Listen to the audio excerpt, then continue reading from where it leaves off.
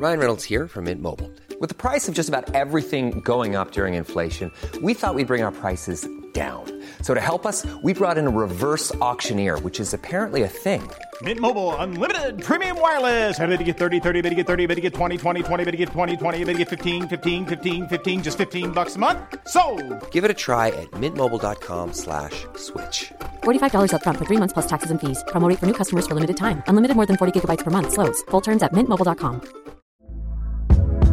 Hey there, it's Michelle Norris. I'm host of a podcast called Your Mama's Kitchen. When I travel, I'm usually looking for a way to find a taste of home when I'm not at home. And one of the things I love to do when I am at home is entertain. And Airbnb allows me to do that. When I was in California recently, I rented a house that had a great kitchen. And when we were sitting around the table, we're all thinking, we're in someone else's house. Someone could be in all of our homes as well. If you have a home, but you're not always at home, you have an Airbnb. Your home might be worth more than you think. Find out how much at airbnb.com/host.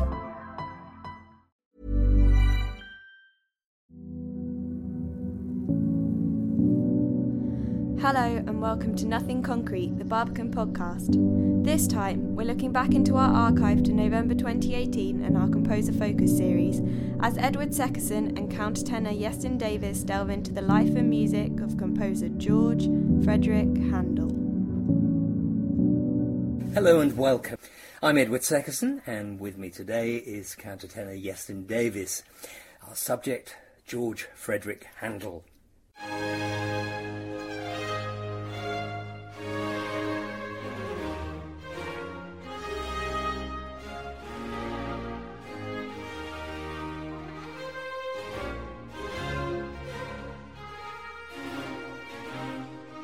Yes, and it could have been considered bad timing to be born in the same year as J.S. Bach, if you're a composer. But Handel more than held his own in that era. I mean, you're biased, obviously, because you're a singer, but where do you put him in the pantheon of Baroque greats? I think certainly at the top, alongside Bach. Anybody who doesn't know of Bach or Handel probably does without realising. They've heard their music at some point, whether it be on television or in a film, or just on the radio. But I would say they both achieved that sort of top ranking in Baroque music in similar but also very different ways. Handel spent most of his time working in the theatre and working in the sort of secular world, and Bach worked in the sacred world most of the time. We don't believe that they ever met. They were close to meeting. And I think just the nature of their jobs and where that took them on their journey, and in Handel's case it's sort of via Italy and then eventually to England, but through the theatre world and through patrons who paid him to write music for their sort of courts, I suppose, and in England in particular for the court and for the what we'd call the West End now. Yeah, we tend to forget how practical these composers were of that era, and they saw where the demand was and they went for it. And Handel, I mean, created 3 opera companies in London to provide for the rich and the elite and the opera-loving upper classes. And I think it's important to remember that what we consider as a composer these days, or as a musician in general, is very different to what was happening in the 18th century. Musicians weren't necessarily just given one job title. So today you might say I'm a violinist in the London Symphony Orchestra, but a violinist back then might have also been a composer, might have also been a dancer. And so Handel was playing to his strengths, writing for the theatre, but so was Bach, writing for the church. And I think if they'd been alive today, they would have been the Thomas Adders, the George Benjamins of their day. The music would have been as I suppose, as inventive, as different, but would have sounded much more like music we're used to hearing today. If you go back and listen to music not by Bach and not by Handel, by some of the minor composers of the Baroque period, it sort of sounds like a pastiche of Handel, but not as good. Yeah. So I think, in a way, whilst they're writing at the time in a style that we associated with the 18th century, they are still, had you gone back then, they are the revolutionary composers who really made their business successful, but at the same time, that it really comes from a true place. Bach and Handel came from a special place, whether it be in their soul or wherever they had a gift.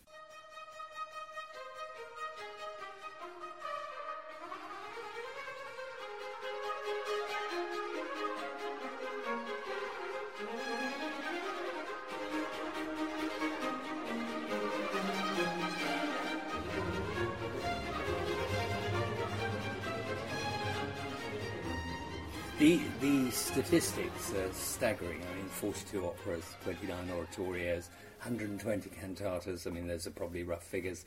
There were the concerti grossi, organ concertos, and the two greatest hits, the water music and the fireworks music, the music for the royal fireworks, which is especially sensational, I think, in its supersized wind version. But most importantly, it was about the voice, really. And so, as a composer for the voice, what sets him apart from a singer's point of view? I think Handel had, without it sounding glib, he had a gift for a tune. Now that's quite a difficult thing, as any successful pop musician will tell you, to come up with a good tune. Essentially, pop music runs off tunes. Without a tune, there's nothing. And there's lots of Baroque music that's very beautiful but doesn't necessarily have a tune to remember by. And as a singer, when you're given a tune, it just lifts everything off the page straight away. And what was great for me about coming to singing and learning how to sing through Baroque music, through Handel, was the way in which he connects with you through the tune, and through that tune's connection to the harmony underneath. So he's able to move you in a very sort of suspicious way. You can't quite work it out, but it sort of takes it beyond any other composer of the time. He sets words well, in terms of he understands how the voice works. So in some of the fast arias you get to sing, you have these runs, which are called coloratura runs, and he understands that certain vowels work better for a singer on these fast runs. And you find that out when you translate them into English, for example, at English National Opera, where they do everything in English, and you have to find the right words to fit the difficult technical demands. And you start to realise how Handel completely understood this. He also worked so closely with the singers in his companies, in his opera companies, that he was able to make each aria for specific singers. So you have a broad repertoire of music written for a specific singer. And I know, for example, that if I sing an aria that's written for the Castrato Senesino, it'll fit my voice. I don't need to actually check up on it before. I know that I open this opera, there'll be a load of arias I can sing. And likewise, there are some castrati he wrote for who were higher in their voice than Senesino, and so for me that's not necessarily something I'd sing. And subsequently, the public got to know these singers. They were the pop stars of their day, weren't they? I mean, they were hugely important and influential. That's changed a bit, although there are still the operatic superstars, but they were phenomenally famous. Yes, I think they were, I suppose you could say pop stars, but more like film stars, I think, because not everybody was able to go and see them in the flesh, because not everybody went to the opera, but they sort of held that place that I suppose the celebrity gossip magazines would hold today of a celebrity, just because of the tales of their enormous fees or their sort of diva tantrums, or in some cases just leaving the country altogether to go and do. Farinelli famously left the London opera scene after only 2 seasons to go and sing for the King of Spain, where he stayed for 20 years. So if you imagine that today, it's like a footballer turning up to Manchester United having paid 70 million or something, and the next season just disappearing and saying, actually, I've had enough, don't like Mourinho, I'm going. The difficulty for Handel, of course, was to hold on to these singers and to find replacements when they left. And again, that's all to do with the business acumen. There was rival opera companies, and bums on seats really ruled the day. And when that didn't happen, opera seasons were ruined and careers were ruined, and Handel lost money and theatres closed, and he had to change tactic, which he did.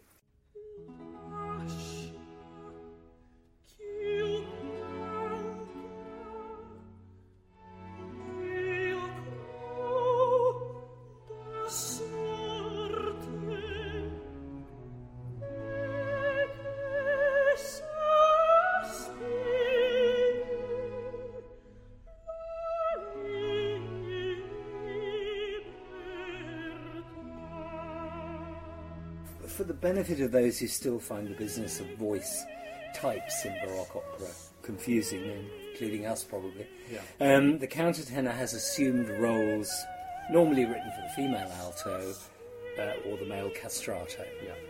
Is that a fair summation? It's a fair summation. In a nutshell, countertenors sing in their falsetto range.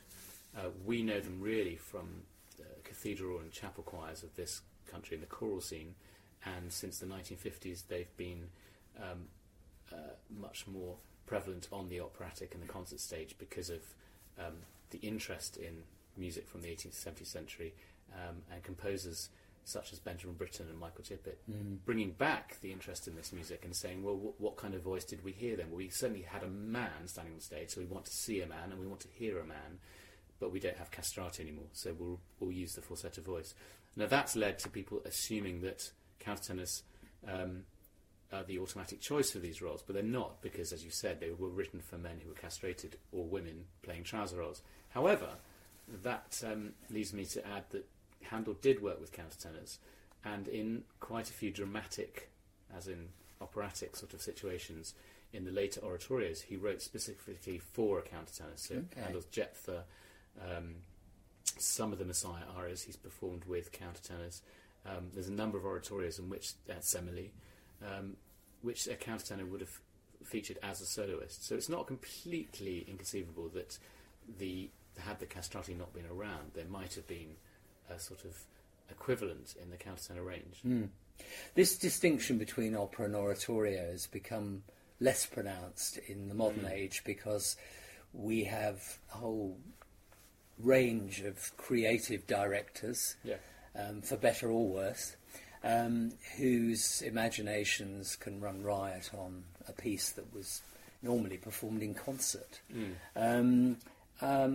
Is that a good thing? I think anything's a good thing where it brings more light to a piece. In the case of the Handel oratorios, actually I find them more dramatic than the operas. The operas, to me, feel very stop-start and very static in places. The arias themselves are wonderful and very moving, but as a whole sort of thoroughly composed evening, I find them less convincing. Often they deal with slightly unbelievable subjects, and the drama towards the end has to sort of hurry up to find a moral, or to get everyone wedded off, or to bring back the dead people so they can sing in the chorus. Whereas the oratorios generally are based on biblical stories, which are in themselves, stories of thousands of years of history, of storytelling, and Handel deals with them in a very different way, and perhaps that says something about his own religious convictions. I don't know, but I find that for a modern director to get their hands on the oratorios gives them, in a way, more license to bring theatrical and directing styles to them than you can do with the operas. I think they lend to more interesting interpretations. Yes. I mean, you mentioned how ludicrous the plots can be, but always the emotions are very real, and that's why they work so well still. And I think we put on that's me putting on a demand on opera based on a 21st century point of view, which is that I don't think in Handel's time they wouldn't have cared so much about the whole arc of the evening as we do when we look at a piece of theatre nowadays. We want to sort of believe that these characters are actually there, and I think sometimes you can miss the point. With Handel, it was about saying, here's a character who in 4 minutes is going to express and investigate the emotion of grief or love or loss, but in a very sort of under the microscope way.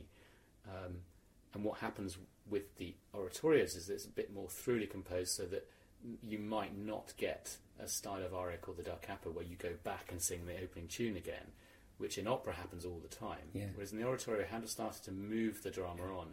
There was a lot more choruses involved, and perhaps some of the arias were shorter, so that the emotion expressed is much more about the about getting the story on to the next onto the next section. And going back to what we were saying about his working with singers and understanding the voice, he understood also that by doing this and moving the drama on, he stopped the singers from indulging. Right. Because the singers tended to indulge, they tended to ornament too much, they tended to request arias that weren't written for them, for the opera to be sung, and they'd come along and say, I'll only sing this if you bring this aria in, because it's a successful one of mine. And I think this eventually got on Handel's wick, and he really turns the screw when it comes to oratorio, and he says this is much more about the drama. It's something that later composers such as Gluck understood completely and changed the form of opera.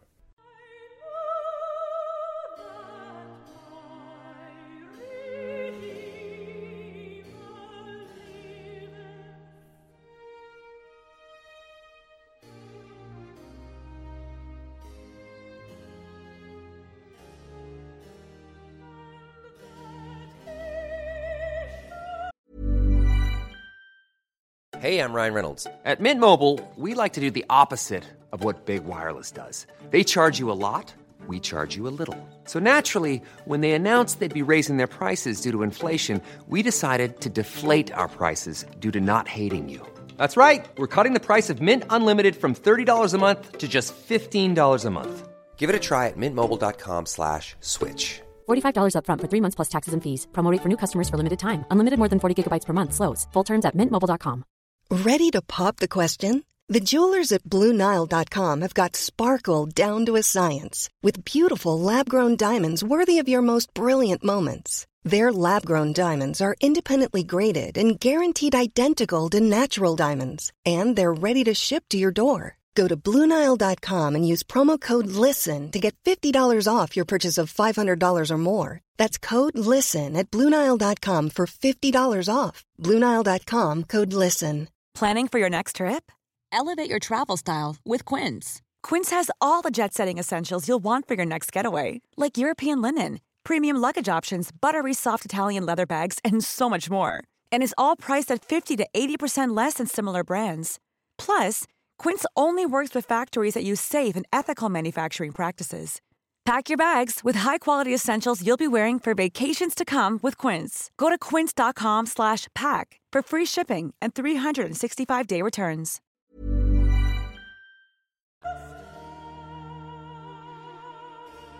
Can we conclude, Yasin, by just talking briefly about his most famous piece, which is the Messiah, which most singers of your ilk probably roll out a couple of times a year, or certainly at Christmas, or whenever. Do you do it often, and do you ever tire of it? Because what makes it so iconic? Well, I do it often, but it's mostly in December. It is really a sort of Lenten Easter piece as such, but that's not the way it's done now. So traditionally, it's done at Christmas, and it's the only piece that I perform where I write inside the score how many times or where I've done it and who with. I just decided to keep a record because I thought I'll be doing it quite a lot, and it's turned out that it is that I've done it probably about 100 times and that since 2005. But for that reason, I don't really. Weirdly, I don't tire because we don't do it between January and November. Generally, if you do, maybe once in March or something. So it's nice. It's sort of like seeing a best friend who you don't need to talk to every day, and then you turn up in December and you sit down and remember old stories from last December and you chat about that. It's very like that, and it's sort of sits in the voice again without having to do too much work. Is it familiarity with the piece that makes it so loved by the public, do you think? A bit, but I think you can go to it maybe one or two times. Maybe the second time you hear it, it's the genius of Handel in which he very subtly draws you into the whole drama of the piece. And I think it would be putting Handel down to say it's just familiarity, because I think that's true of all Handel, that familiarity, especially with his operas, which are kind of long and not always full of great arias. Familiarity makes you think it's a better piece. But, for example, doing Handel's Saul at Glyndebourne, that's my favourite of Handel's oratorios. I absolutely love it. But I can understand why somebody coming to hear it for the first time would say, OK, well, a few listens and I might get it, but there's only one really famous aria in it, Lord whose most is numberless, which thankfully I get to sing. But for me, it's the choruses that lift it. It's wonderful. And I think that's the same with Messiah. It's got that sort of rousing chorus element to it, which an audience feel like they are singing along, even though they're not, especially in the Hallelujah chorus, where I suspect most people are in their heads trying to sing along, and often audiences do try and sing along when they're not invited to, but that's actually wonderful, and nobody ever questions that, and it would be strange if people started doing that in, I don't know, Elijah or something. It just sort of happens in Messiah, and it's accepted, and we take it for granted, and we shouldn't, because it's something very special that Handel's done there to make everybody feel part of it without them having to take part.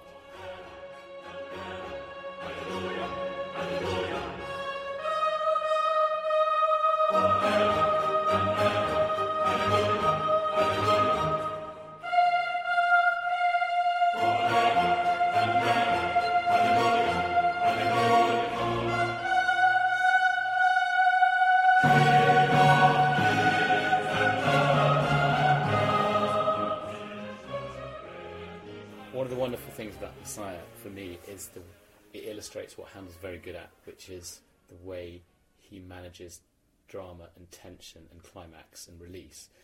And you'll find this in a lot of his pieces, but obviously in Messiah, which is more familiar, he builds the music and the drama to a point where you think it's the end, and then just as you're about to climax, he stops everything and puts in a beautiful aria such as I Know That My Redeemer Liveth or If God Be For Us, just at these peaks, and creates what you think is a trough. You think, oh, time is stopping. But that's exactly what he wants you to think, because he wants you to stop. He's got you in the palm of his hand, and you listen to this most wonderful piece of text delivered to a most wonderful tune. And then he builds back into a big rousing chorus. It's not your, I suppose, it's not necessarily fireworks and glitter, but a much more sincere piece of music which just sends you off on a huge high. And I think that always reminds me of how people describe a DJ who plays a crowd and is able to manage a number of records and mix them in such a way that he builds a whole evening, and he or she is playing it over several hours in a club. And you hear people saying that they like a particular DJ because they understand the crowd in front of them, and yet they're not speaking to them. They can just see a swathe of people, and they will build an evening around some climactic point, and it might be 3 a.m, it might be 4 a.m, but they very carefully manage all the beats, the speed of the music, the keys in which they're playing things, and then they cleverly mix them in such a way that you have highs and lows and highs and lows, and then this very big high. And Handel, in a way, does exactly that. He manages all the expectations of the audience, and he manages to bring you in and let you down and bring you back up again. And Bach and him both have this fascinating way of doing that. And I feel that the chorus at the end of the Messiah, the big Amen chorus, for me is on a parallel with the end of the Bach B minor Mass. And the two pieces climax in such a way that the B minor Mass has the beautiful Agnus Dei solo for the countertenor or the alto soloist, which in a way is that moment where the tension is just released and held, and you're left with this beautiful slow tune, and you just wanted the piece to finish, and then he gives you gold, and then there's this wonderful climactic sort of fugal chorus at the end. And the same thing happens with Messiah. and there's a wonderful bar right at the end where this pedal seventh happens, and it just, for me, that's rather cheesily where Christmas begins on the last page.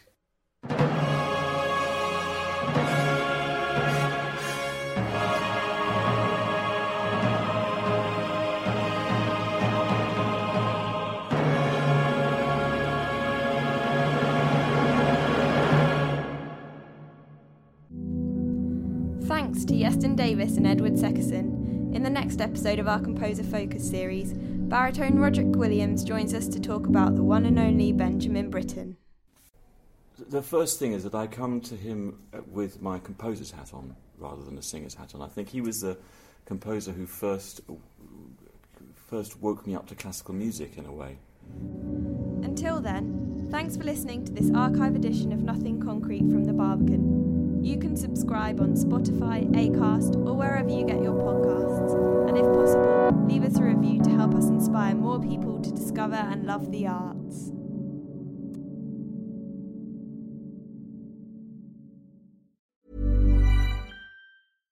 Hi, I'm Daniel, founder of Pretty Litter. Cats and cat owners deserve better than any old-fashioned litter. That's why I teamed up with scientists and veterinarians to create Pretty Litter. Its innovative crystal formula has superior odor control and weighs up to 80% less than clay litter. Pretty Litter even monitors health by changing colors to help detect early signs of potential illness. It's the world's smartest kitty litter.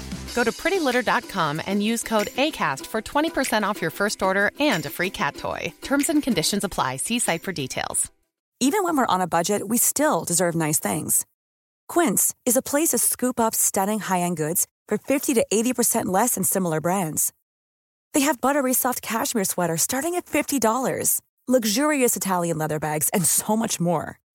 Plus, Quince only works with factories that use safe, ethical, and responsible manufacturing. Get the high-end goods you'll love without the high price tag with Quince. Go to quince.com/style for free shipping and 365-day returns.